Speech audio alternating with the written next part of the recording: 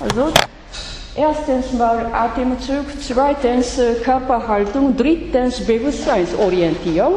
Wenn die Dreierprinzipien, Dreiermodi auf einen Punkt versammelt wird, das ist die Ausgangsposition zur Zen-Praxis. Dabei hat Ihnen vielleicht aufgefallen, dass man dort keineswegs eine Subjekt-Objekt-Spaltung im Sinne von Cartesius-Dekats angesprochen hat, sondern, wie gesagt, drüben wird das Gegenteilige bewusst gemacht.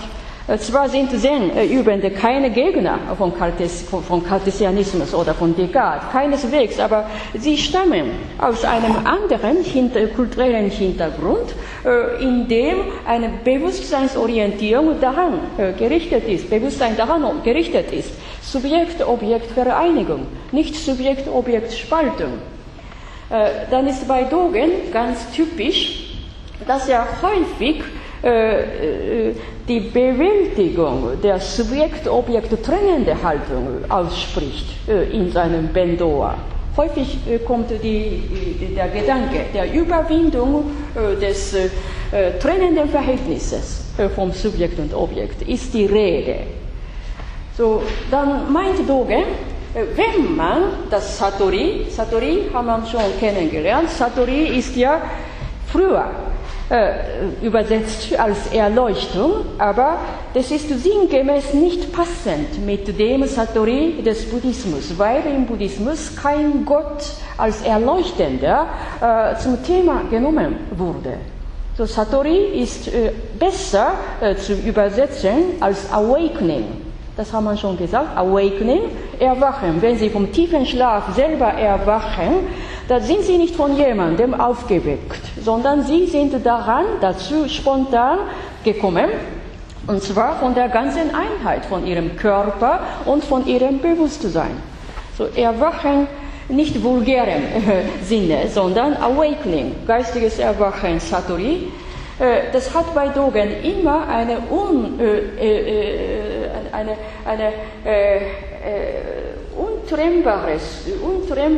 untrennbare Subjekt-Objekt-Verhältnis festgestellt, und er meint öfter, falls man das Awakening Satori als eine unerreichbare Transzendenz vor sich fernhält. Stellt man sich vor, Satori sei eine Erleuchtung. Das, was irgendein Heiliger zweimal, dreimal im ganzen Leben erleben könne. Das, was vor uns weit fern liegt.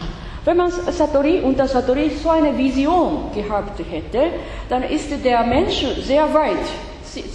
tatsächlich sehr weit vor der Dimension des Satori, weil davon aus hin und wieder eine dualistische Kluft von Subjekt-Objekt entsteht.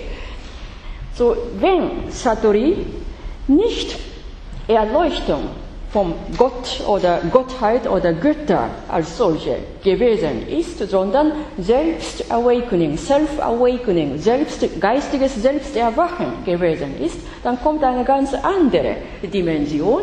Das ist es so, unser körperliches Dasein, leibhaftes Dasein ist mitten in der Realwelt, mitten in der Weltimmanenz, aber seine Bewusstseinsorientierung, seine körperliche Haltung, Orientierung ist total umgewendet, total umorientiert, währenddessen das leibhafte Dasein schon einen festen Kontakt auf die Erde hat und das Bewusstsein ebenso eine nüchterne Lage immer wieder präsentieren kann. Im Sendo haben wir hin und wieder darauf aufmerksam gemacht, dass Zen-Buddhismus keinerlei Esoterik ist, sondern man hält das Bewusstsein immer nüchtern, wach, realistisch, real und realitätsbezogen und immer auf das Hier und Jetzt gerichtet und hier und jetzt konzentriert, währenddessen ihr Leib, ihr Geist, ihr Bewusstseinsinhalt und ihr Atemzug tatsächlich dieses Hier und Jetzt manifestieren. Das Hier und Jetzt, Sie sind selber eine Manifestanz der des Hier und Jetzt. So Verkörperung der einen Wahrheit durch eigenes leibhafte Dasein und Bewusstsein überhaupt. Da gibt es ja keine dualistische Trennung von Transzendenz und Immanenz, die in der okzidentalen Philosophie einen Hauptmodus in ihrer geschichtlichen Entwicklung gemacht hat. So diese Dualisierung oder Trennung von Immanenz und Transzendenz hat es drüben nicht gegeben. Besonders im Zen wurde diese Untrennbarkeit von Immanenz und Transzendenz betont. Da habe ich öfters davon gesprochen, vom Charakter des Dharma. Drin ist kein absoluter Dualismus vorhanden. Gott und Mensch. Diese Gegenüberstellung ist im Dharma-Buddhismus nicht die Rede, weil Buddhismus beschäftigt sich nicht mit dem Gottesproblem. Man hat es nie zum Zentrum der Lehre festgestellt. Transzendenz und Immanenz sind gar nicht getrennt. Im Satori, im Awakening, geistigen Erwachen, Selbsterwachen, ist das leibhafte Dasein schon mitten in der Weltimmanenz, während der Bewusstseinsinhalt die bisherige Grenze des eigenen Wissens transzendiert, überschritten hat. Immanenz und Transzendenz sind voneinander verschmolzen. So erstrebt wird im Dogenschen Satori ein stetiges Überschreiten, Transzendieren der eigenen Grenzen unseres angeborenen Unwissens. So, dass das Unwissen im Buddhismus nicht bloß ein mangelhafter Wissenszustand ist. Wenn man im Buddhismus Unwissen, Avijja, spricht, bedeutet es keinen bloßen Mangel des intelligenten Wissens, sondern, von nun an ist es sehr wichtig, das Unwissen im Buddhismus zeigt nämlich unsere angeborene Selbstvorliebe, angeborene Ego-Bevorzugung, angeborene Subjektivismus überhaupt zum Thema aufgestellt.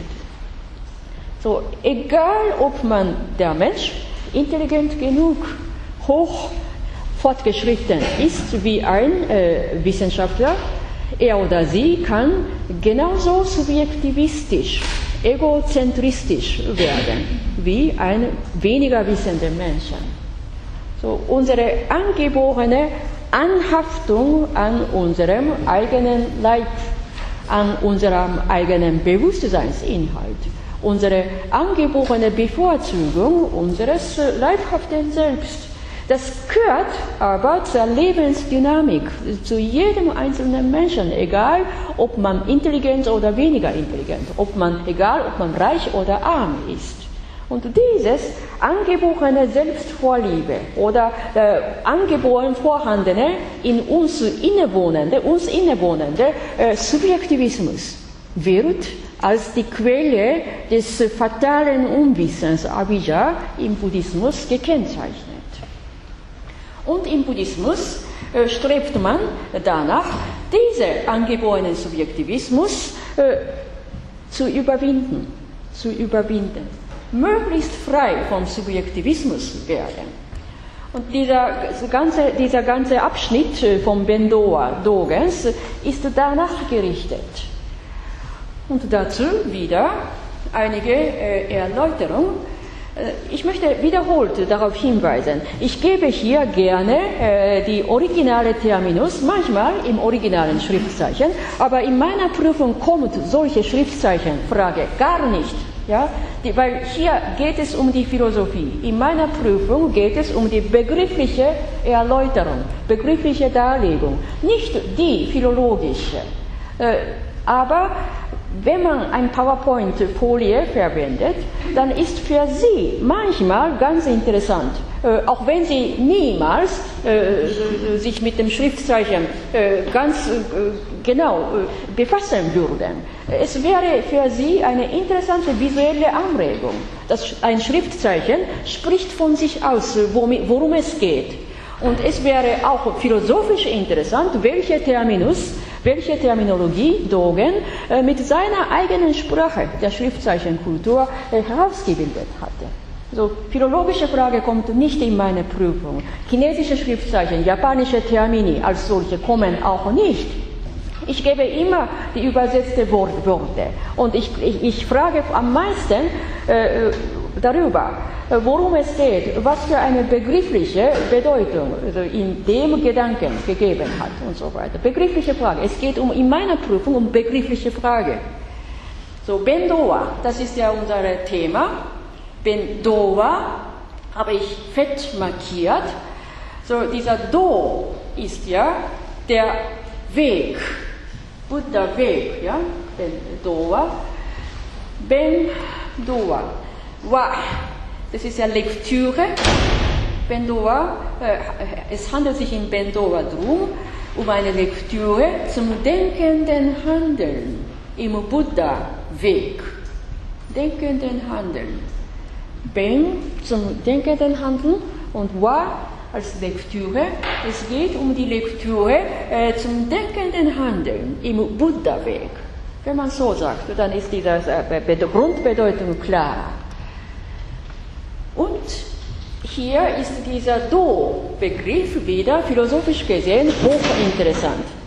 Dieses Zeichen, Weg, Do, das kommt sehr oft in den ostasiatischen Denkrichtungen, in ihren Religionen und Philosophie vor. Das ist das Zeichen vom Daoismus, Dao, Weg. Aber bitte nicht ein normaler Weg, keine Straße, kein Pfad, kein gegenständlicher Weg, sondern eine unsichtbare Wahrheit als Ganzes. So hätte man vielleicht besser umformulieren können, weil man in deutscher Sprache mit dem Weg schon eine Konnotation hat. Weg, ein konkretes Mittel, eine Wegweiser oder instrumentale Vernunft und so weiter. In die Richtung geht die Konnotation, dann ist das ganz falsch. Weil wenn der kulturelle Hintergrund ganz anders ist und wenn die Kultur geschichtlich gesehen von einem ganz anderen Milieu, ganz anderen Grundbedingungen aus entwickelt wurde, dann zeigt das eine Wort meistens einen gegenteiligen Sinn von dem gleichen Wort in der deutschen Sprache. Darauf muss man aufpassen. So, da habe ich ja so markiert, Weg. Da ist hier das ganze Leben in der Vorstellung, das ganze Leben von der Geburt an bis hin zum Lebensende. Ein Mensch hat einen langen Weg. Jeder ist unterwegs im eigenen Leben. Diese Vorstellung ist sehr wichtig zum Verstehen des Terminus Do, Weg. Das Leben überhaupt wird als ein langer Weg verstanden. Ein langer Weg, kein bloßes Pfad, keine bloße Straße zum Beeilen, zum Lebensende, sondern unterwegs macht man sehr viel Erfahrungen. Sei es gute Erfahrung oder schlechte Erfahrung, das ganze Leben ist verbunden mit diversen Erfahrungen, wodurch ein Mensch von Zeit zu Zeit eine unwiderlegbare Wahrheit für sich und für seine Mitmenschen, umgeben von der Umwelt und verschiedenen Mitseienden, erfahren, erkennen und die erkannte Wahrheit bewusst verwirklichen kann. So, das ist sozusagen ein Umriss zum Wort des Weges. Und das Einüben in Zen-Praxis, Zazen, sagt man, Sitzen im Zen-Geist, entspricht dem Weg des Anstrebens eines werdenden Bodhisattvas. Das ist der Dogenschen Kerngedanke. Bodhisattvas sind mit einem Wort Kandidaten Buddhas.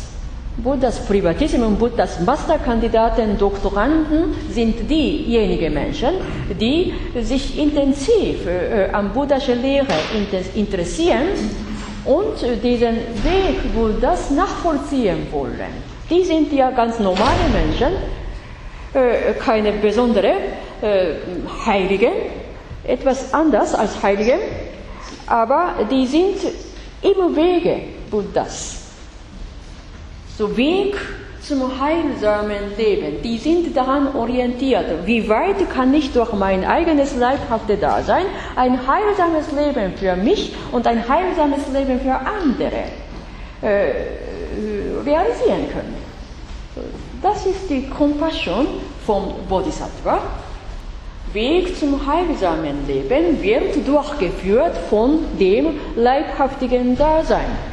Und dazu habe ich den Terminus des Korpus gegeben. Korpus als Korb, ein Körper, ein Volumen, physikalisches Volumen ist ihr Körper, aber mehr als physikalische Masse.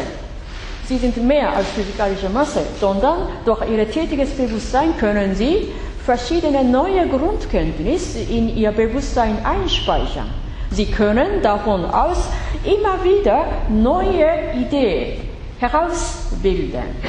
Ein sehr kreatives Wesen, wovon aus sie eine essentielle Wahrheit in ihrem Leben von diesem Schritt zu dem weiteren Schritt immer klären, erfassen können. Korpus einerseits als ein Körper, Korpus auf der anderen Seite das Wesentliche, Essentielle. In diesem Sinne habe ich diesen Terminus des Korpus hier markiert. Mit dem Korpus, Weg zum heilsamen Leben, durchgeführt von einem Korpus. Das bedeutet wieder diese Grundidee der Verkörperung der unwiderlegbaren Wahrheit im realen Leben. So, man muss ja eher kürzen, haben wir schon gesprochen. Das ist interessant, wenn man dieses Schriftzeichen der Sprachworte hinschaut. Hier ist ja der Wa, ja, so zusammengesetzt von den beiden Teilen Sprache, Worte und Zunge. Das ist interessant, ne? Lektüre, das Zeichen für die Lektüre oder Erzählung besteht aus den beiden Teilen, von dem linken Teil mit der Sprache und mit den Worten gekennzeichnet und der rechte Teil entspricht der Zunge. Mit dieser Zunge kann man auch Böses sprechen, nicht? Aber jetzt ist beim Bendoa Dogens die Sache viel ernsthafter. Und ich habe schon davon betont gesprochen, dass Do ein Substantiv Weg ist, aber das ist keine bloße Straße, kein bloßes Pfad. Und dieses Do-Zeichen ist auf der anderen Seite als Verbum gültig. Besonders im klassischen Chinesischen bedeutete dieses Zeichen das Sagen, Sprechen von einer Wahrheit. Die Zunge darf kein böses Wort sprechen, wenn man dieses Do-Wort als Verbum verwendet. Da spricht der Mensch schon etwas, das was mit einer Wahrheit übereinkommt. Ben Dowa. Und dann muss man darauf aufpassen. Ich habe schon in der vorangegangenen Woche kurz darauf aufmerksam gemacht. Wenn man dieses Zeichen Do verwendet, ist immer ein gehender Mensch mittendrin. Wenn Ostasiaten in ihrer Kulturgeschichte dieses Zeichen kulturell verwendet, nicht in der tagtäglichen Zeitungen, ja, nicht in der alltäglichen Sprache, sondern kulturell in der Geistesgeschichte dieses Zeichen bewusst verwendet hat, dann ist dieses Do ein langer Weg zum Anstreben einer universellen Wahrheit, worin ein Geha stets mittendrin ist. eine sich vergegenständlichende Vorstellung, dass Weg bloß eine Straße sei oder Pfad sei. Worin ist der Mensch, ein Mensch getrennt, nicht?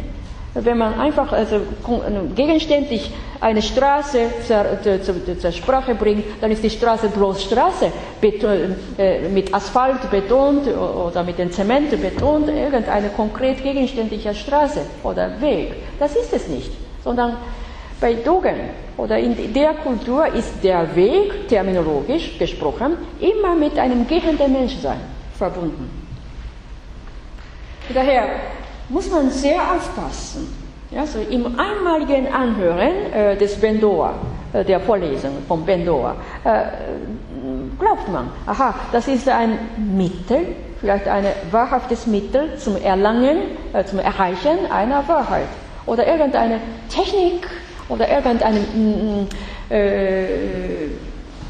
Maßnahme und so weiter. Dann ist bitte das Gesagte alles leider falsch. Ja? Wirklich, wenn der kulturelle Hintergrund wirklich andersartig gewesen ist, dann zeigt das eine Wort auf Deutsch und im Japanisch in ihrer Geistesgeschichte komplett andere Dimensionen. So, zwar ist dieses Zeichen do wortwörtlich Weg, aber als Verbum gilt es als Sagen, Sprechen, Legein. So Ansammeln des Logos und Sprechen dementsprechend eine Wahrheit. Also, es ist nicht als Technik zum Erlangen der Wahrheit und auch nicht ein Mittel zum Verstehen der Wahrheit und auch nicht ein Instrument zum sich befassen, zur Erfassung der Wahrheit verstanden werden. So, daher habe ich einmal in meiner daoistischen Vorlesung bewusst, also erwidernd auf eine solche Frage, betont gesprochen. Dieses Dao, dieses Do, egal ob man das bei Daoisten oder bei dem buddhistischen Buddha-Weg, ist dieses Do oder Dao ein endzweckähnliches Dimension. Endzweck, ein letztendliches Ziel, das was außerhalb von ihm gar keinen weiteren Zweck mehr hat. Eine letztendliche Wahrheit.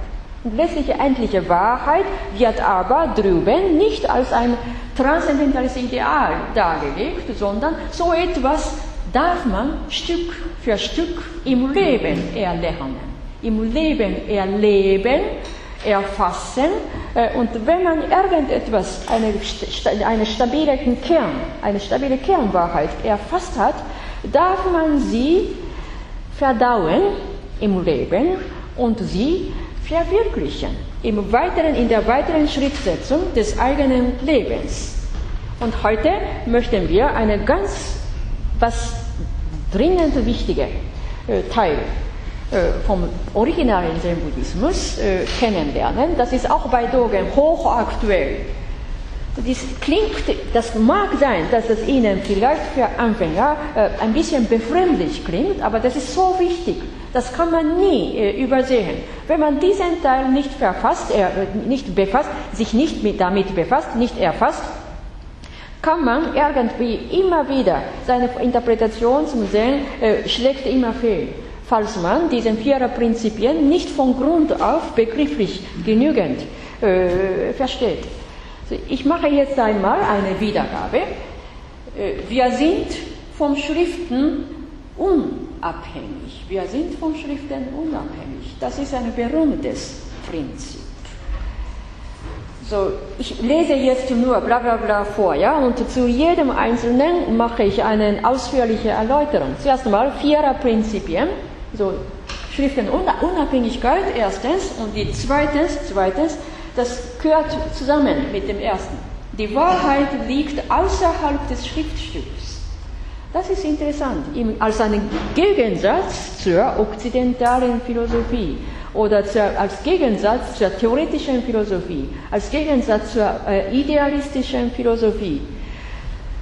Obwohl das Gesagte doch ein sehr ähnliches Ziel letzten Endes mit der idealistischen Philosophie aufzeigt. trotzdem ist diese äußere Einkleidung der Viererprinzipien für sie höchstens befremdlich. Aber das darf man Stück für Stück erlernen, worum es geht. Und zum Dritten kommt dieser Grundsatz: ergreifen wir den wahrhaften Geist in uns. Der Geist, das ist bitte nicht identisch mit dem absoluten Geist im Sinne von Hegel, sondern diese Philosophie des Zen-Buddhismus lebt im Alltag, in der Realwelt. Dann gibt es einen solchen Geist zum Begreifen und Ergreifen der höchsten Wahrheit in unserem leibhaften Dasein. So, diese Dimension muss man zuerst mal klarstellen. Und viertens kommt dieser so wieder markante Grundsatz: lasst uns die Buddha-Natur in uns durchleuchten. Also Buddha-Natur wieder ein Terminus, aber das können Sie sofort umschreiben als eine ursprüngliche Humanität. Das sagt man im Ostasien, im Buddhismus, Buddha-Natur. Eine reine Humanität ist in uns jedem gegeben oder vorhanden. Und lasst uns diese ursprüngliche Humanität in uns durchleuchten. Ich habe bewusst dieses ein bisschen seltsames Verbum auf Deutsch verwendet, weil dieses Kensho lässt sich wirklich so übersetzen, durchleuchten. Bitte nicht eine Röntgenaufnahme, aber man überprüft sich selber, was man denkt, was man handelt, was man unternimmt, wie man sich verhält, und man überprüft sich selber, selbstkritisch, durch und letzten Endes greift man auf eine ursprüngliche reine Humanität in sich. Und hier habe ich vorgemerkt, so die ursprünglichen 4 Prinzipien, das war vom Anfang an des Zen-Buddhismus so gegeben, ist ein bisschen ergänzt, und für alle Zen-Denker sind diese Prinzipien aktuell, nicht spezifisch für Dogen, sondern für alle Zen-Denker. Und historisch gesehen ist diese Position so interessant. Gezeigt wurde damit eine klare Herausforderung zu den herkömmlichen buddhistischen Schulen, die vor allem in China und Ostasien etablierte neue Mahayana-Schule.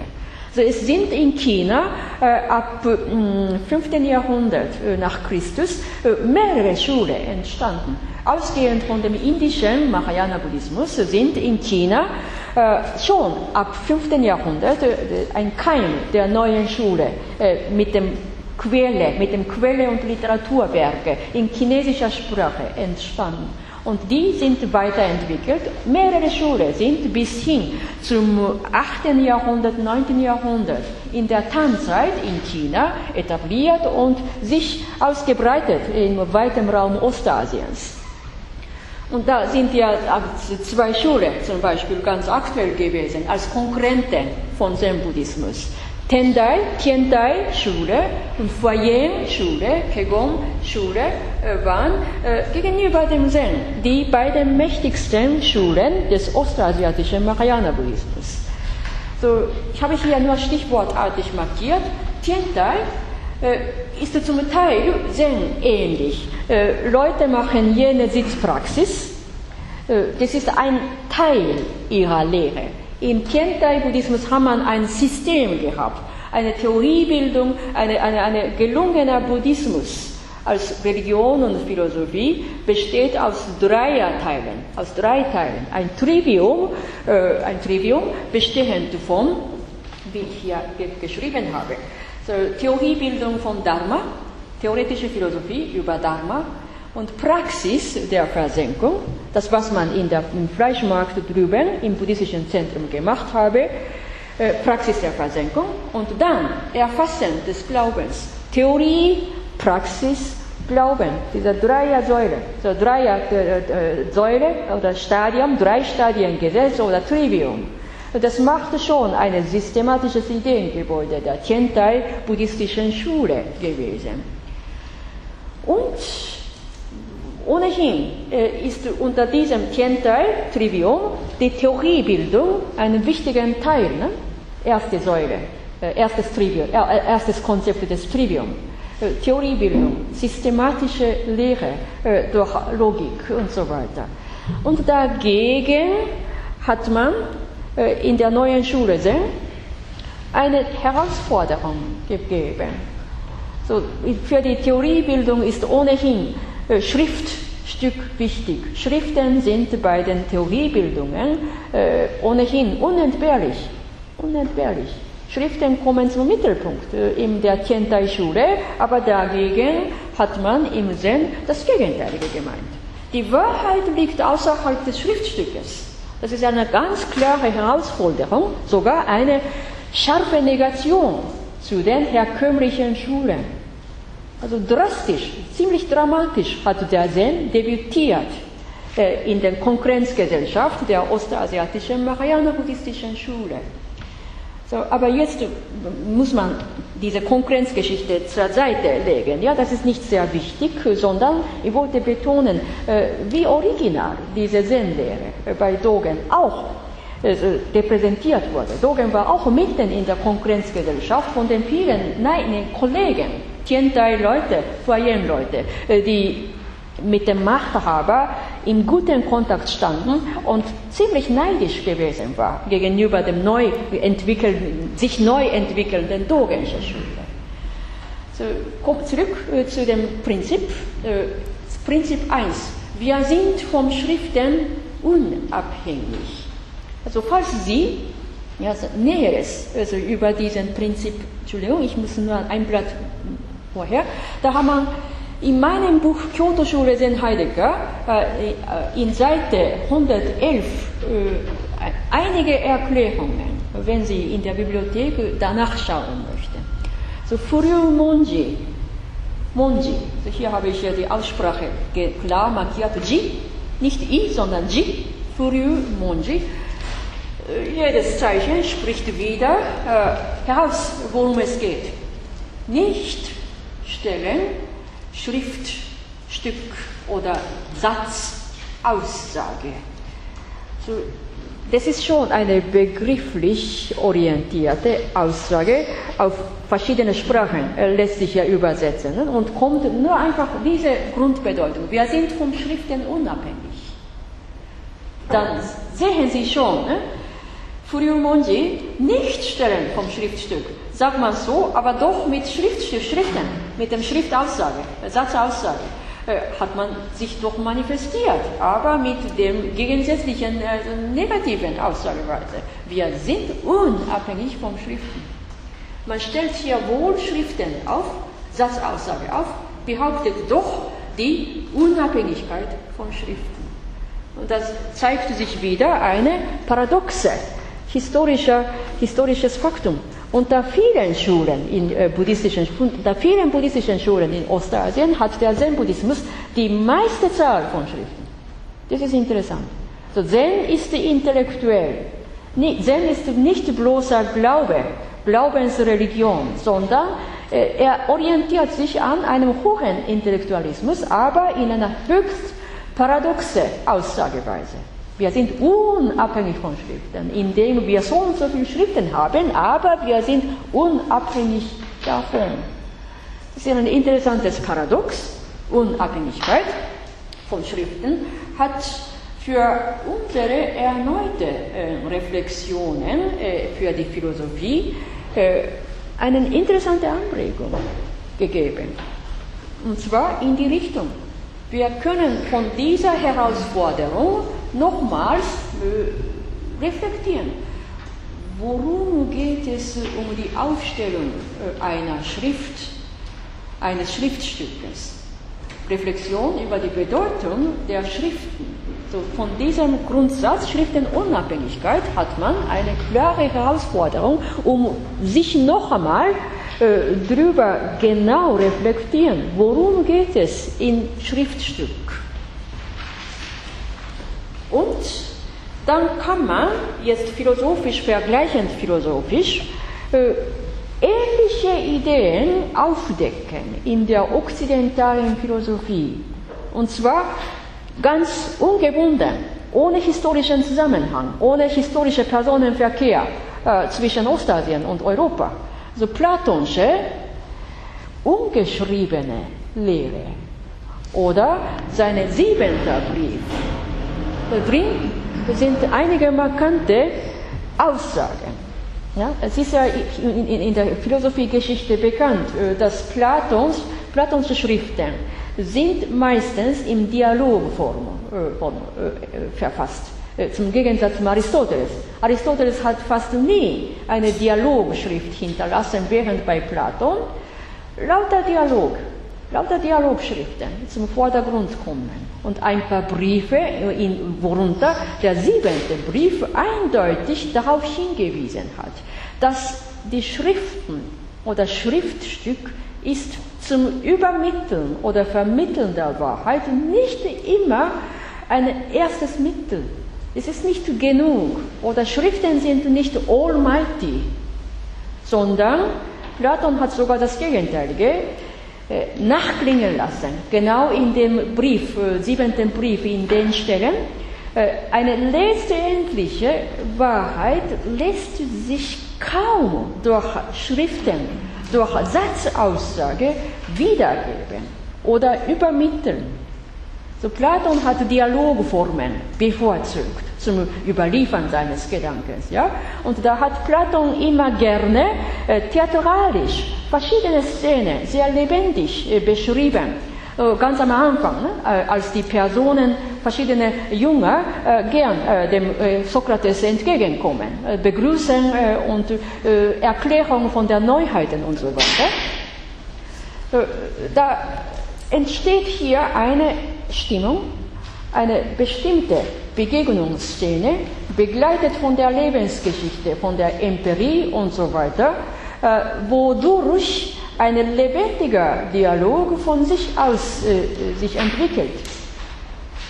Und da sind alle Jünger mittendrin in dem Dialog von Sokrates und ihnen, sodass eine Wahrheit im Platon-Dialog tatsächlich von diesen Jüngern, von diesen mitseienden Menschen erlebt wurde.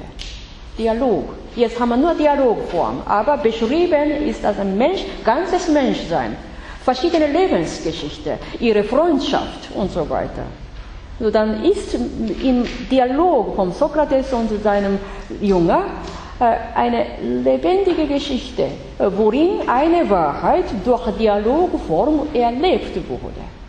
Und diese erlebte Wahrheit hat man protokolliert, zwar in Schriftstück, in den Schriften, Satzaussagen und so weiter, wobei, ja, trotz aller Mühe von Platon meint, ne, trotz aller Mühe, fällt doch vieles weg.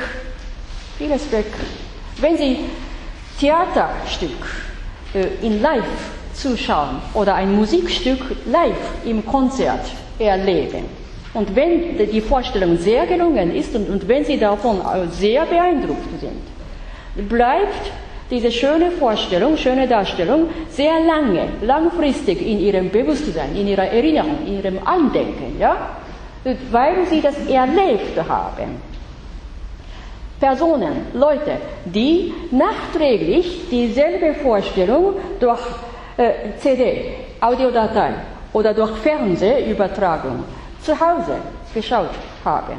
Die sind natürlich, die haben bestimmt einen Eindruck gesammelt, aber nicht so begeistert wie Sie, weil die Leute die Vorstellung, die gleiche Vorstellung nicht im Live, im Realtime, am selben Ort, in derselben Zeit miterlebt haben. Also Erleben der Wahrheit hat einen besonderen Wert. Die Menschen protokollieren es, die Menschen datieren es als Audiodatei oder Videofilmdatei. Ja? Aber diese Dateien können nicht den gleichen Eindruck des gleichen Erlebnisses wiedergeben. Und diesen Punkt hat Platon interessanterweise in seiner Zeit schon herausgestellt, besonders im 7. Brief. So, diese Schriftenunabhängigkeit. Schriften sind schon wichtig, Zen Buddhismus ebenso. Er hat sogar eine hohe Anzahl von Schriften, die meiste Anzahl von Schriften unter verschiedenen buddhistischen Schulen. Trotzdem sagt er, wir sind unabhängig von Schriften, weil die Wahrheit vor allen Dingen zum Erleben da ist.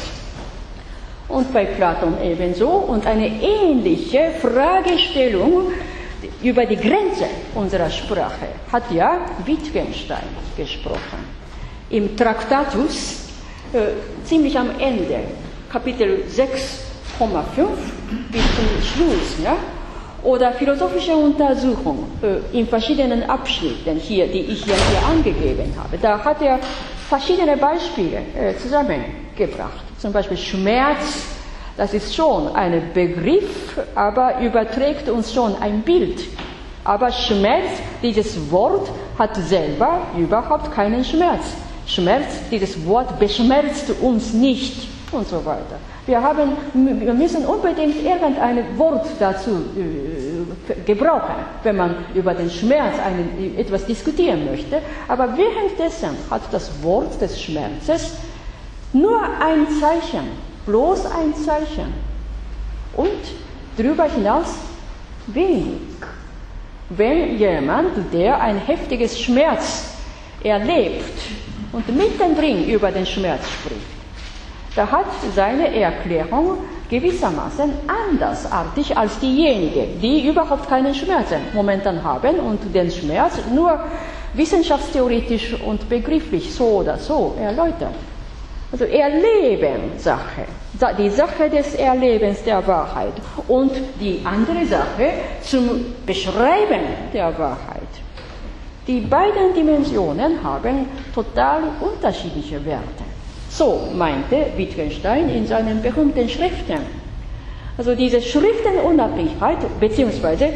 die Fragestellung über die Grenze der Schriften und Sprache, das war sogar auch in der okzidentalen Philosophiegeschichte aktuell gewesen. Das möchte ich sagen. Und zum zweiten Prinzip. Die Wahrheit liegt außerhalb vom Schriftstück. So, da sieht man schon, dass dieses zweite Prinzip eine konsequent logische Folge vom Prinzip Nummer 1 ist. Da ist ja klar, wenn die Lehre der universellen Wahrheit, Dharma, nicht in Schriftstück eingeschränkt ist, dann ist interessant, wird sich dann der Ort der unsichtbaren Schriften überall ausdehnen. So Lehre der Philosophie bleibt nicht nur im Schriftstück, sondern besonders im Zen-Buddhismus dehnt sich der Ort zum Erfassen der Wahrheit überall auf der Welt. Da sagt man gerne wieder mit dem Weg. Man erwidert gerne darauf, da ist überall Weg als Terminus zum Erleben, Erfassen und Manifestieren der Wahrheit. Man sagt bewusst in Ostasien, Dojo ist hier im Kampfsport. Aktuell Judo oder Karate-Do oder Kendo, überall Do, Judo.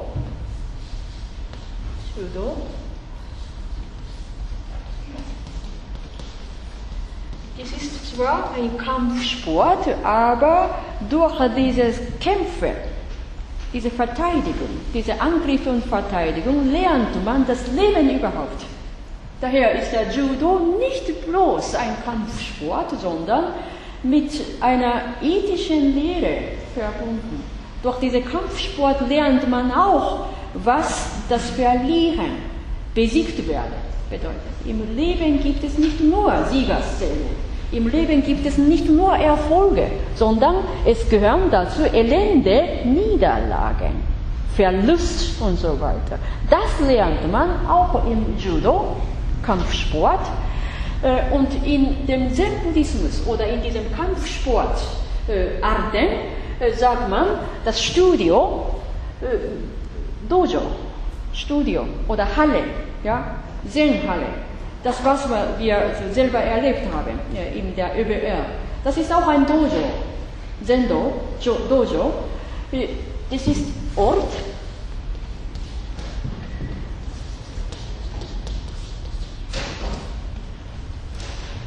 Ort, Studio, Halle, ein konkreter physikalisch befindlicher Ort, worin man jenen Terminus Weg als Do, als einen langen Weg zum Erlangen der Wahrheit erlernen kann. Dojo. Und dann sagt man im Zen, nicht nur diese Halle, diese Zen-Halle zum Sitzen ist der Dojo, sondern mit jener Einheit vom Atemzug, von Atem, Körper und Bewusstseinsorientierung geht man einen langen Weg im ganzen Leben. Man ist unterwegs auf diesem Weg des Do, Buddha-Weg oder Dao. Dann ist überall ein Dojo. Überall ist ein reichhaltiger Ort zum Erleben, zum Erfassen und zum Realisieren der Wahrheit. Dann sagt man sogar, Schritt für Schritt befestigt man seine Lebensereignisse mit seinem Lebenskarma, Tat und Handlung von Tag zu Tag, heute auf morgen und zum Übermorgen, überall ein Kontinuum. Manchmal ist das Kontinuum gebrochen durch Niederlage oder durch elende Misserfolge. Das gehört auch zum Leben. Und davon aus geht man weiter. Und davon aus kann man sich wiederherstellen und erneut sich wieder daran orientieren. An dem Buddha-Weg oder an den Do, an den Judo oder Kendo oder Karate-Do. So Do-Begriff ist ja sozusagen ein umfassender Ort im Leben zum Erleben und Erlangen der Wahrheit. Also Betonung, so, ich wollte Folgendes sagen, so extra, ja, bedeutet dieses zweite Zeichen, extra, der dritte Zeichen bedeutet extra, überliefern. So, das ist eine interessante Position. Normalerweise in der okzidentalen Philosophie hat man eine Kategorienlehre, ne? Kategorische Imperative oder kantische Kategorie zum Raum und über die Zeit, ne? Oder reine Anschauung a priori. Da gibt es überall eine klare Kategorie, die sich definieren lässt durch die logische Erörterung und Erläuterung und Beweisführung durch Sprache. Drüber ist etwas anderes. Die Sprache im Zen-Buddhismus ist ja keine Kategoriesprache. Das ist wichtig. Wenn Sie Näheres daran schauen möchten, müssen Sie anklicken, Kofo-Verzeichnis, meine Seite, Wintersemester, Vorlesung. Drin habe ich ja eine kompakte Erklärung gemacht, dass buddhistische Sprache nicht eine Kategoriesprache ist. Keine Kategoriesprache im Sinne von Kant ist, sondern buddhistische Sprache ist so, Sprache ist ein Mittel zum Vermitteln der Wahrheit. Sprache ist ein Mittel zum Vermitteln der Wahrheit. Dann darf eine Dharma, schaut wie eine Kategorie aus, aber Dharma hat eine umfassende Dimension zum Auslegen, zum Erläutern. Weil jeder Einzelne hat immer die eigene Wissensgrenze. Wenn irgendeine eine Wissenschaftler, der wirklich so rigoros, rein kantianisch, alles durch Kantianismus, alles nur durch die Lehre von Kant aus operieren möchte, da hat er, der Mensch, wirklich eine sich abgrenzende Framework-Denken. Davon aus kommt der Mensch nicht heraus. Demgegenüber hat man im Buddhismus eine andere Orientierungsgrundlage. Sprache ist ja Mittel. Dharma ist ja zwar eine Kategorie, aber die Zugänge zum Dharma sind tausendfach zahllos unterschiedlich bei jedem Individuum, weil diese Philosophie umfasst die Dimension der Erfahrungen. Erleben, erfahren, erkennen. Dann ist es so, auch innerhalb eines bestimmten Individuums ist der Inhalt der erlebten Wahrheit von Tag zu Tag unterschiedlich. Auch wenn man ein Glas Wasser, ich sage wirklich ganz zen-buddhistisch, konkret, auch wenn man ein Glas Wasser auskostet und ihm schmeckt das Wasser gut, ne? Die Erfahrung ist so oder so zu beschreiben, das Erleben von gut schmeckendem Wasser zum Beispiel. Aber jedes Mal ist der Geschmack von Tag zu Tag anderes. So 1000-mal denselben Vorgang, aber jedes Mal unterschiedlich. Ja, bitte? Das könnte man ja auch genau als Grund nehmen, um zu sagen, dass zum Beispiel ein Meister Eckhart oder ein Lao Tse, ein Buddha, ein Albert Schweitzer und so weiter eigentlich alle das Dharma erfasst haben und das eigentlich gesehen haben und nur aufgrund ihrer Begriffe oder ihrer Terminologie oder der Kultur, in der sie gelebt haben, in irgendwelche Schubladen gestopft worden sind und eigentlich war das aber alles dasselbe. Ja, so ich weiß, so etwas wird von Seiten der interkulturellen Philosophie vertreten, manchmal so ausgesprochen wird. Ne? Dann würde man auch sagen, typisch zen-buddhistische Terminus, Mu-Geist.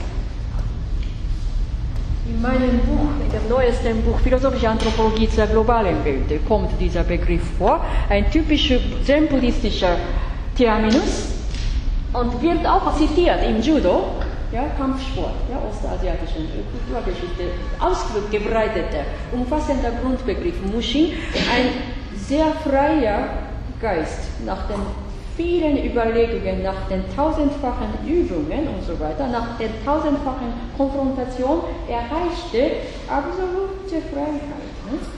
Und dann könnte man hypothetisch die Meinung vertreten, ob verschiedene okzidentale Denker einen Mushin-Zen-Buddhismus ähnliche Grundlage gehabt hätte. Als Hypothese ist es schon interessant, aber ich bin eher der Meinung, dabei gibt es auch eine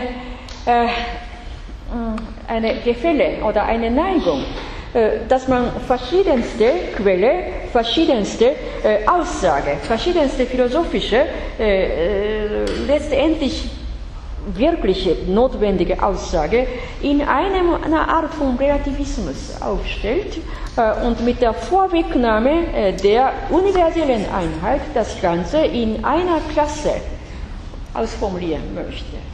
Da bin ich nicht ganz der Meinung. Es ist schwer auslegbar, wenn man sagt, hatte Hegel zum Beispiel im Verfassen seines Phänomenologie des Geistes auch eine Art von Mushin gehabt. Hypothetisch kann man so oder so darlegen, aber bei Hegel ist dieser absolute Geist nicht nach leibhaftigem Bewusstwerden orientiert. Weil Hegel hat ja Sinnlichkeit, ja, oder Wahrnehmung und so weiter, ziemlich einfach, ziemlich quasi simplifiziert, ganz am Anfang Kapitel, ne, der Phänomenologie des Geistes, erledigt. Sinnliche Gewissheit. Nein, so einfach ist die Sinnlichkeit gar nicht. Also Ohashi, ja, der Kyoto-Philosophie-Vertreter, er hat die Phänomenologie des Geistes Hegels ganz anders uminterpretiert oder ganz anders eingelesen, und zwar mit seiner Schrift namens Phänomenologie des Geistes als Sinneslehre. So etwas kann ja kein Hegelianer machen, weil für die Kyoto-Philosophen ist der Sinnlichkeit, Leibhaftigkeit, Verkörperung der Wahrheit eine allererste wichtige Aufgabe. Auch wenn sie letzten Endes einen absoluten Geist Hegels ähnliche Manifestation der menschlichen Denkleistung in Fachphilosophie verwirklichen möchte, betonen die Kyoto-Philosophen aus Grund ihrer buddhistisch ausgeprägten Tradition diese Leibhaftigkeit so wichtig. Ich habe mit ihm einmal diskutiert, dass Phänomenologie als Sinneslehre eine sehr, sehr ureigene Themenorientierung gewesen sei. So etwas kann man niemals von der deutschen Hegel-Philosophie-Gesellschaft erwarten. Da sagt er, das ist genau meine Orientierung, sagt er. Also Phänomenologie des Geistes Hegels ist ja schön. Also dies hier ist ja eine Bergsteig, von dem flachen Ort ausgehend bis hin zum Gipfel des absoluten Geistes. Und dabei hat der Hegel zu diesem unterwegs, dieser prozessuale Fortgang von unten nach oben, diese obere Punkte, obere Aspekte, also reine geistige Leistung, hoch betont, während die Leibhaftigkeit, das was diese Grundlage der ganzen Leistung ausmacht, hat er wirklich zu wenig Erläuterung und überhaupt keine Probleme hat er so neuerlich aufstellen können. Und damit bin ich unzufrieden, so sagte Ohashi im persönlichen Gespräch mit mir. Also dann bin ich der Meinung, man kann einerseits eine solche Hypothese vertreten, dass letzten Endes ist die Auffassung von verschiedenen Denkern zu einer bestimmten vereinheitlichten Klasse formuliert, also gesammelt und als eine Klasse vorgestellt werden kann. Das ist interessant, interessant. Dabei darf man aber wieder nicht vergessen, dass die schweizerische Aussage Ehrfurcht vor dem Leben, dass er in Lambaréné in Afrika, in seiner Arbeitsort, vor der großartigen Natur und dem menschlichen Leben dazugekommen ist. Da ist überall die Ehrfurcht vor dem Leben. Und diese Aussage war basierend auf seiner christlichen Glaubenseinheit. Ehrfurcht vor Schöpfung, Ehrfurcht vor Gott. Und ich bejahe, dass das wirklich so wertvoll ist. Das, was einmalig von Albert Schweitzer, von seiner Tätigkeit, von seinem ziemlich komplexen Leben, vom Musiker heraus zum Mediziner und von Europa aus nach Afrika. Ganz, ganz großartig. Also begleitet von seiner Glaubenseinheit, festen Glaubenseinheit, der Mission, Rettung des armen Menschen. Das war ganze Zeit begleitet von seinem Glauben. Und Ehrfurcht vor der Natur entspricht ebenso der Ehrfurcht vor Gott und seiner Schöpfung. Und wenn man diese Aussage so darstellt, das kommt aus der gleichen Quelle, aus derselben Wahrheitserfassung, wie verschiedene Persönlichkeiten kann man sagen, kann man jetzt nennen, Dogen. Ehrfurcht vor der Natur hat Dogen natürlich auch sehr ausführlich erwähnt in seinem Sansuikyo-Kapitel. Werden wir dieses Mal nicht behandeln. Sansuikyo, dass man mit dem gründlichen Atemzug am Berg langsam geht, am Berge und Flüsse langsam geht. Er äußert schon diese unentbehrliche Würde von jedem Gegenstand, Berge, Flüsse und verschiedene Selbste hat er zur Sprache gebracht, aber das wird aber nicht mit derselben Glaubenseinheit an Gott von Schweitzer begleitet. So, das ist schon ein interessantes Topos zum weiter diskutieren, was Gott eigentlich ist. Das ist eine interessante Aufgabe für die Theologie, für die Theologen in katholischer und evangelischer Richtung und für uns vergleichenden Philosophen, was Gott eigentlich ist. Dharma entspricht der Stelle Gottes, aber Dharma lässt sich nicht personifizieren. Dharma ist ein Netzwerk, aber Dharma ist nicht Schöpfer selber. Das ist eine interessante Frage, die offen ist, die jetzt von uns aus weiterhin zur Diskussion gebracht werden sollte. Das ist meine Stellungnahme. Aber ich finde, dass jene Position auch sehr interessant ist, die auch für uns als Gegenstand zum Weiterdiskutieren in der vergleichenden Philosophie eine höchst interessante Anregung ausmacht. Und wenn man weiter zum dritten, ergreifen wir den wahrhaften Geist in uns, Jikshi Ninshin.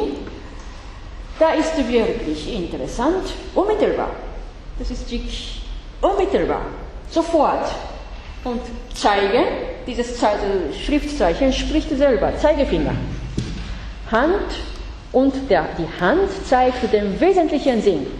Und das Zeichen selber Finger. Jikshi und menschlichen Geist. So, da habe ich hier erörtert, chinesische Schriftzeichensprache hat eine ureigene Charakterlehre, ureigene Charakteristik. Einerseits ist sie bildhaftig. Wenn man hier Shi zeigen, Shi ist einerseits Substantiv Finger. Und auf der anderen Seite gilt sie als Werbung zum Zeigen. So etwas gibt es sehr wenig in der europäischen Sprache.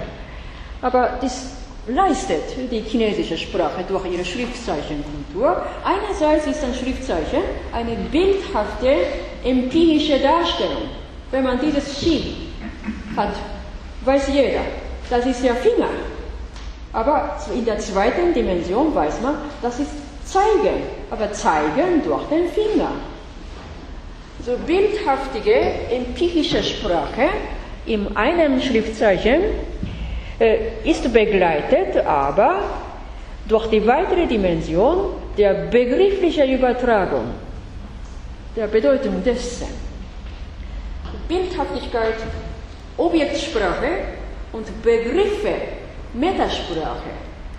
Bei Tarski, der polnischen analytischen Philosophen und Logiker, dürften die Metasprache und Objektsprache nicht bunt gemischt in einem behandelt werden. Das war meine Meinung. Ne? Und jetzt bei einer anderen Kultur kann man nicht so oder so eine klare Trennlinie ziehen, weil das Schriftzeichen, das eine Schriftzeichen, mehrere Schriftzeichen selber sind ja eine integrative Einheit von Begriffen und Bild, sinnhaftem Bild.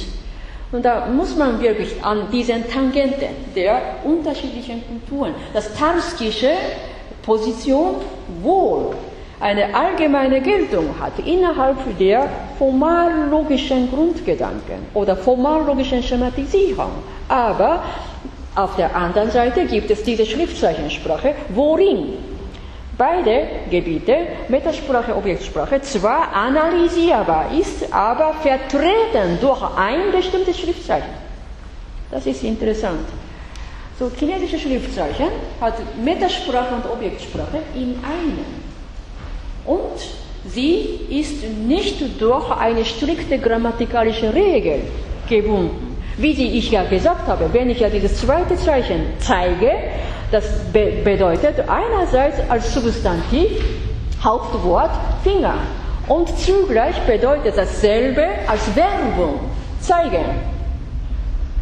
Keine klare Trennlinie, Metasprache, Objektsprache und keine fixe grammatikalische Zugehörigkeit zu einem bestimmten Zeichen, weil das Zeichen selber hat ja oftmals 2, 3 unterschiedliche Funktionen in sich und je nach der Kombination mit den anderen Schriftzeichen kann sich dieses zweite Zeichen mal ausschließlich ins Werbung umwandeln.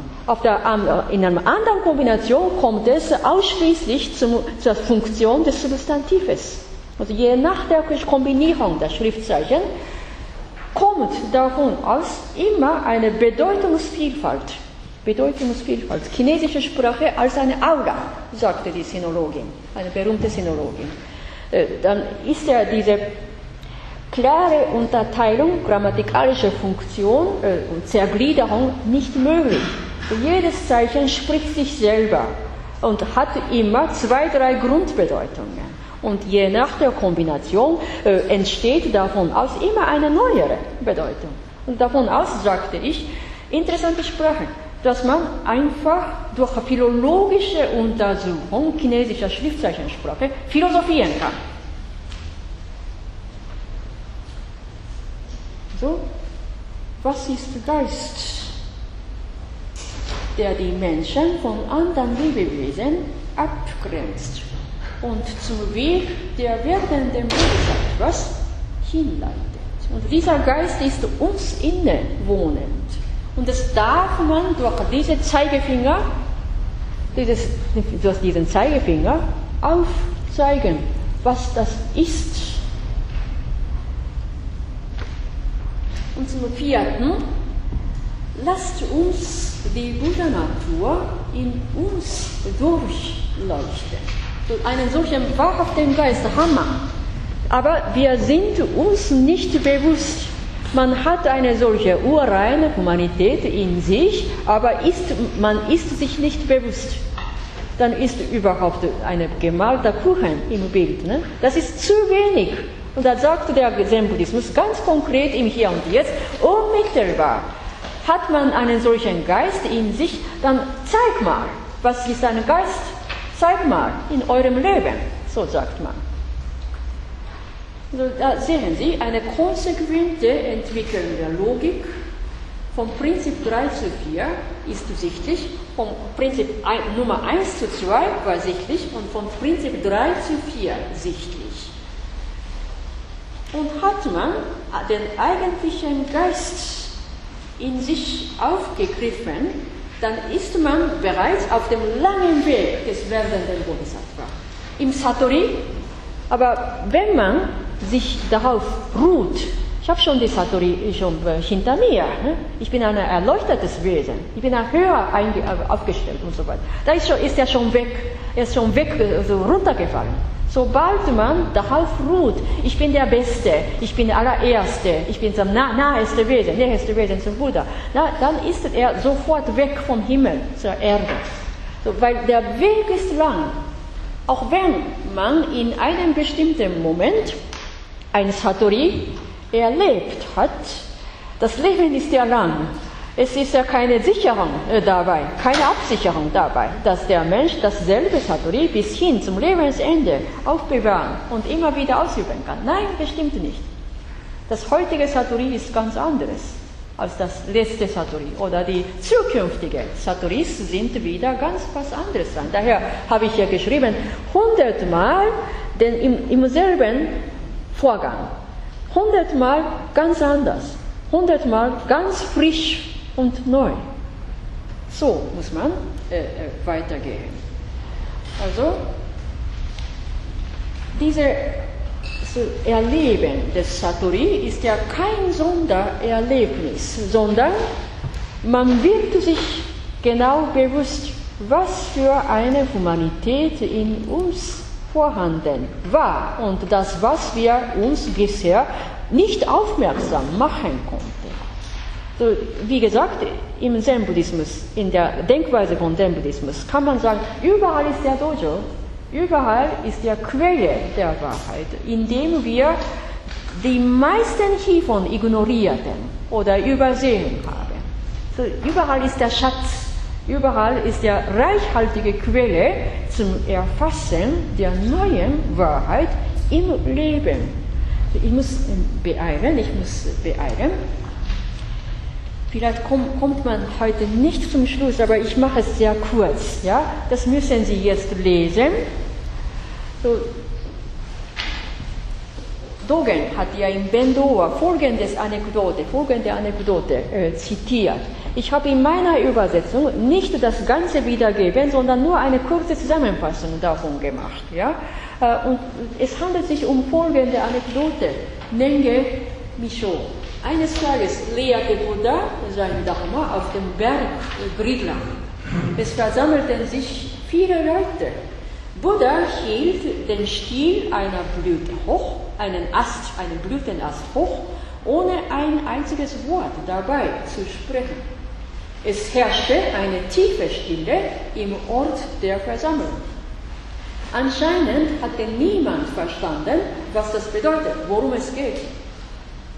Unter einigen fortgeschrittenen Schülern hat Mahakashapa ausschließlich davon erfasst, worum es geht. Erwidernd auf Buddha lächelt er. ebenso in der tiefen Stille. Nach einer Weile sprach Buddha dazu: In unserem Dharma gibt es eine essentielle Wahrheit, nämlich den wundersamen Geist der Stille, Nirvana. Das Wesen dieses Geistes ist unermesslich, das Tor zu diesem Dharma ebenso. Lässt sich durch bloße Worte niemals überliefern. Ich überliefere diesen tiefgründigen Geist an meinen Schüler Kashyapa. Also das ist ja mit dem Schlagwort Nenge Misho ganz bekannt. Die Quelle ist im Mumonkan.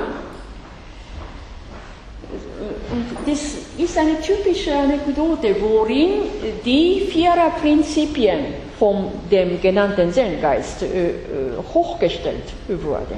Also bewusst hat Dogen im Zusammenhang dieser Anekdote diese 4 Prinzipien für uns hochgestellt. Also gemeint ist ja diese Wichtigkeit der unaussprechbaren Teile der Wahrheit.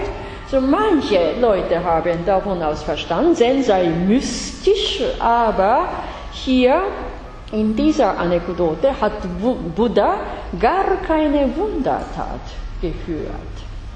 Nein, es gegeben ist ja eine sogar tagtäglich gegebene Szene, aber begleitet von der tiefen Bedeutung. Ich würde diese Anekdote eher metaphysisch-ontologisch in die Richtung der Metaphysik und Ontologie weiter erörtern. Und zwar im Zusammenhang oder als ein Pendant von Platonischer ungeschriebene Lehre, dass Platon vieles überliefert hat, aber letzten Endes meinte er, dass eine essentielle Teile des Tohen, des einen waren, oder der Ideal des Guten, der Ideal des Tohen, nicht durch Schriftstück, nicht durch Schriften wiedergegeben werden können. So ähnlich wie platonische ungeschriebene Lehre hat man im Zen diese Position festgestellt.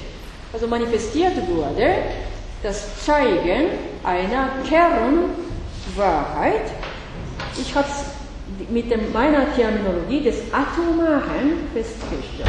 Kernwahrheit des Atomaren manifestiert wird jenes Dreier-Trivium-Prinzip, denkendes Handeln, handelndes Denken im Prinzip Do, erfassen, erleben, erleben, erfassen, manifestieren. Erleben, erfassen, also tausendes Publikum, Schüler oder Mitseiende und interessiertes Publikum war bei Buddha und alle haben mindestens diese Szene erlebt. Buddha hat einen Blumenstiel hochgehalten, einen Blumenast hochgehalten, aber kein Wort gesprochen. Jeder Anwesende hat mindestens die Szene erlebt, aber erfasst hat nur der Kashyapa den tiefgründigen Sinn davon. So, das heißt, dass in einer letztendlichen Wahrheit ein unaussprechbarer Partie, unaussprechbarer Teil gehört. Und dieser Teil lässt sich wirklich nicht durch bloße Worte oder Sprache wiedergeben. Und das hat unter tausenden Leuten, der Mahakashyapa, genau erfasst, worum es geht. Und da sagte Buddha, ich überliefere diesen unaussprechbaren Geist an euch, an den Mahakashyapa. In der Weise hat er mit dem hochgehaltenen Blumenstiel, Blumenast, sein Dharma manifestiert. Das ist typisch für Zen. Also Bezug nehmend auf die vorhin Frage würde ich gerne kommentieren. Diese letztendliche, unaussprechbare Teil. Das lässt sich nicht durch Worte oder Sprache von Grund auf wiedergeben. Ja? So, man kann ja nachträglich dazu Kommentare machen, was man erlebt, durch welche Worte dieser Terminus erläutert werden kann. Bei Albert Schweitzer oder bei Dogen oder bei Kant, ne? Transzendentale Ideal. Aber wenn diese letztendliche Wahrheit durch Worte und Sprache letzten Endes nicht in allen Teilen wiedergegeben werden kann. Wie Platon im 7. Brief gemeint hat, dann ist dieser Teil letztlich offen.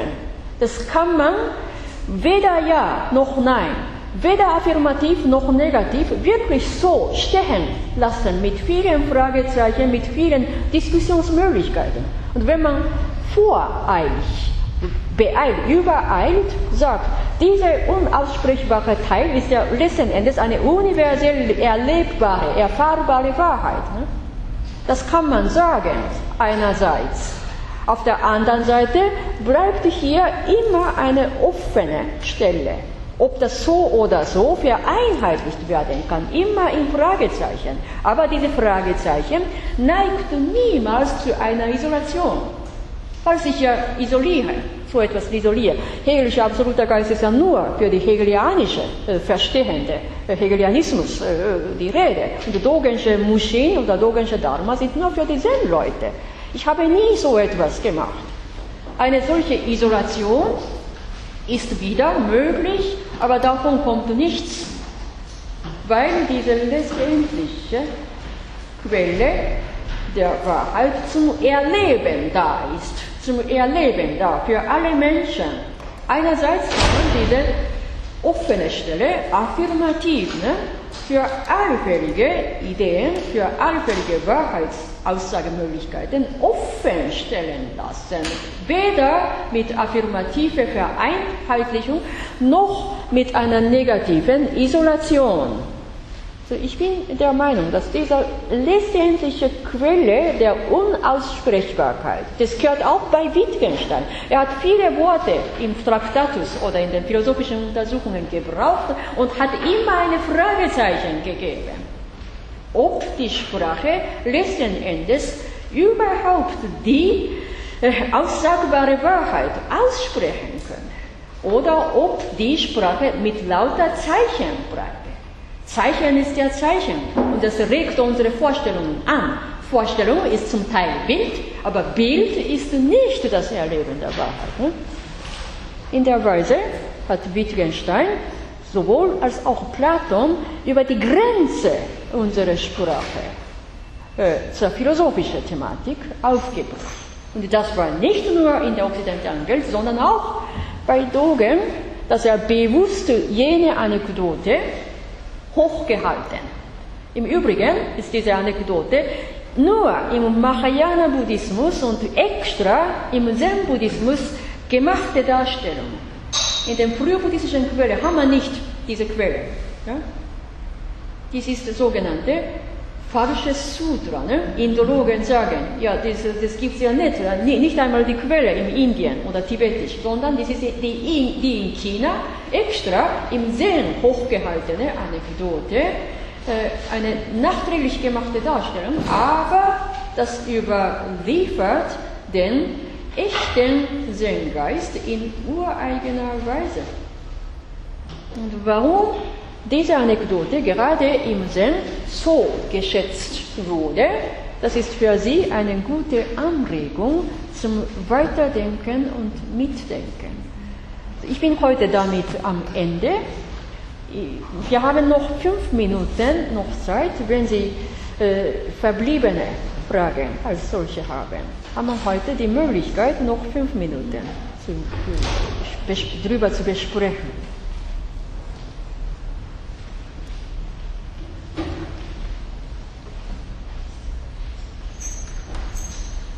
Ich habe hier bitte so gemerkt mit rot markierten Zeichen. Die Grenze meiner Welt, die Grenze der Welt ist die Grenze meiner Welt. Ne? So meint Wittgenstein, dass jeder mehr oder minder von seinen eigenen Wissensgrenze ausgehend die ganze Welt hinschauen kann. Während man über sich selbst, über das eigene Ich selbst keine konkretes, objektives Bild machen könne. So meinte Wittgenstein. Buddhismus greift eben diesen heiklen Punkt auf. Tatsächlich, jeder kann nur ausgehend von der eigenen Wissensgrenze etwas überliefern oder über die Wahrheit sprechen. Das ist immer begrenzt, aber Der Buddha-Weg richtet sich danach, dass man diese begrenzte Möglichkeit immer höher oder immer weiter oder tiefer sich ausdehnend expandieren kann. Dazu ist der Weg Buddhas da, und wobei der Mensch niemals von unserem angeborenen Subjektivismus oder von unserer angeborenen Selbstvorliebe befangen oder verfangen werden darf. Buddha-Weg ist ein Aktus, intellektueller Aktus oder ein lebensweltlicher Aktus, worin verschiedenartige Subjektivismen aufmerksam zum Gegenstand der Selbstkritik genommen werden und das sehr vorsichtig beseitigt wird, abgelöst wird. Abgelöst von jeglichem Subjektivismus kann man transparent jegliches Phänomen anschauen und beurteilen. Das ist wieder ein Teil des Dharma. Weg vom Subjektivismus, Wegfall des Subjektivismus und vereinigen mit einer universellen Wahrheit, mitten im Leben. Wenn man ganz kurz zusammenfassen möchte, lässt sich die Essenz von Buddhas Dharma drin manifestieren. Wir haben heute nur mehr 2 Minuten Zeit. Gibt es welche Frage? Bitte, ja, Herr Kollege. Ja, und zwar, ich habe immer ein Problem damit, dass wenn man von Erleben der Wahrheit spricht, ich meine, Wahrheit sicher also das allgemein objektiv Gültiges. Und ich weiß nicht, ich bin mir schwer damit, Wahrheit als etwas Erlebbares anzusehen. Wenn Sie sagen, dass man das 100-mal neu erlebt, entweder es ist etwas wahr oder es ist nicht wahr. Ja. Ja, also, dann kann ich ja so darauf erwidern, wenn Sie in der analytischen Philosophie Fächern Wittgensteins Schrift lesen, ja, und mitdenken. Das ist auch ja, in dieser Philosophie ein Erlebensaktus, intellektueller Aktus. Auch wenn Sie zum selben Kapitel Wittgensteinschen Traktatus öfters, vielleicht 10-mal, 20-mal, an verschiedenen Tagen kommen, lesen, mitdenken, vielleicht aufbauen, aber auf einmal kommen sie zu einer neuen Kenntnis. Das wird auch gezählt drüben als ein Erleben einer Wahrheit. So, analytisch denken ist auch ein Aktus zum Erfahren der Wahrheit. So wird in der Philosophie und auch in der Kyoto-Schule ausgelegt. Ja, das ist ja analytische Philosophie gar nicht abgesondert von dieser Philosophie, sondern Aktus ist ja drüben nicht nur ein lebensweltlicher Aktus, nicht nur animalische Triebdynamik, sondern intellektuelles Vornehmen, intellektuelles Verhalten, intellektuelles Lernen, Analysieren ist auch ein Aktus im Leben. So nennt man. Dann ist ja so, wenn Sie Wittgensteinsche Texte analysieren möchten, ja, so das ist wieder eine Erlebensphase, in der Sie möglichst von Ihrem Subjektivismus ja, so wegkommen ja, und eine klare, überall nachweisliche, objektive Wahrheit herausfinden. Das ist wieder ein Aktus. So denkt man wieder. Analytisches Philosophieren ist auch ein Erleben einer Wahrheit durch analytische Methode, analytische Denkweise. So denkt man zum Beispiel in der Philosophie der Kyoto-Schule. Was ist, wenn man einen konkreten Sachverhalt hat, zum Beispiel ein physikalisches Phänomen, das so und so beschrieben werden kann? Hat man dann eine konkrete Wahrheit, die nur so erklärt werden kann, zum Beispiel die Physik bei Newton oder sonst irgendwas, wo man die Position wahr oder nicht wahr. Ich weiß nicht, ob sich die Wahrheit verändert wird, in der Physik ist ja so, dann gibt es überhaupt keine Subjektivismus, ja, sondern wir sind gemessen, wir sind beobachtet. Ja, und wir haben ja die Experimente, Laboratorien, Parameter, und es muss ja klar objektivistisch als ein mathematisches Kontinuum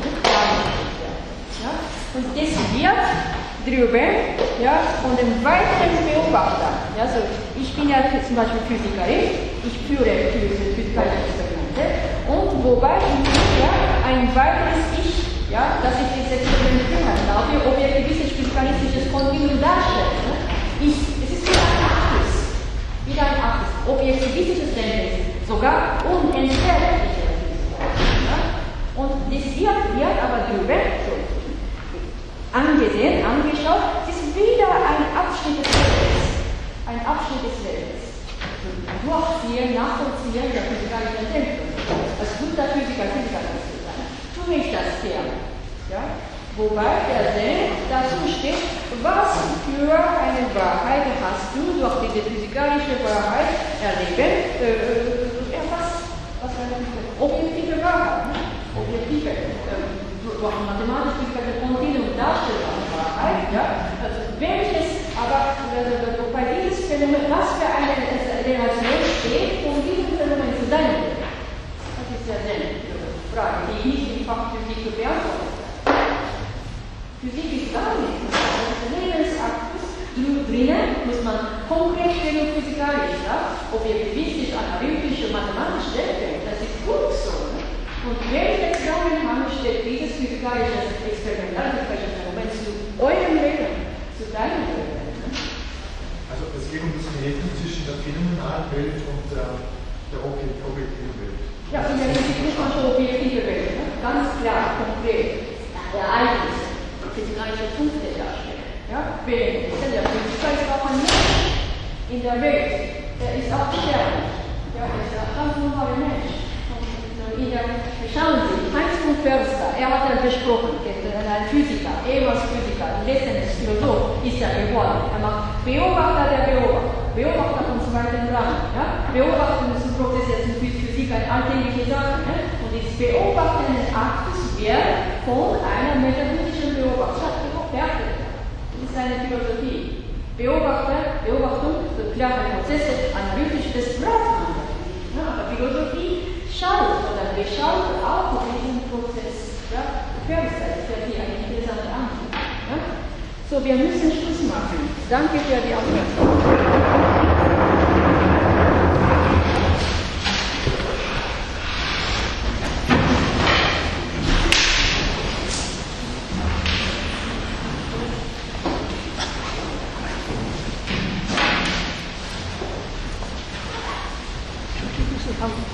Mal eine Vorlesung angekündigt.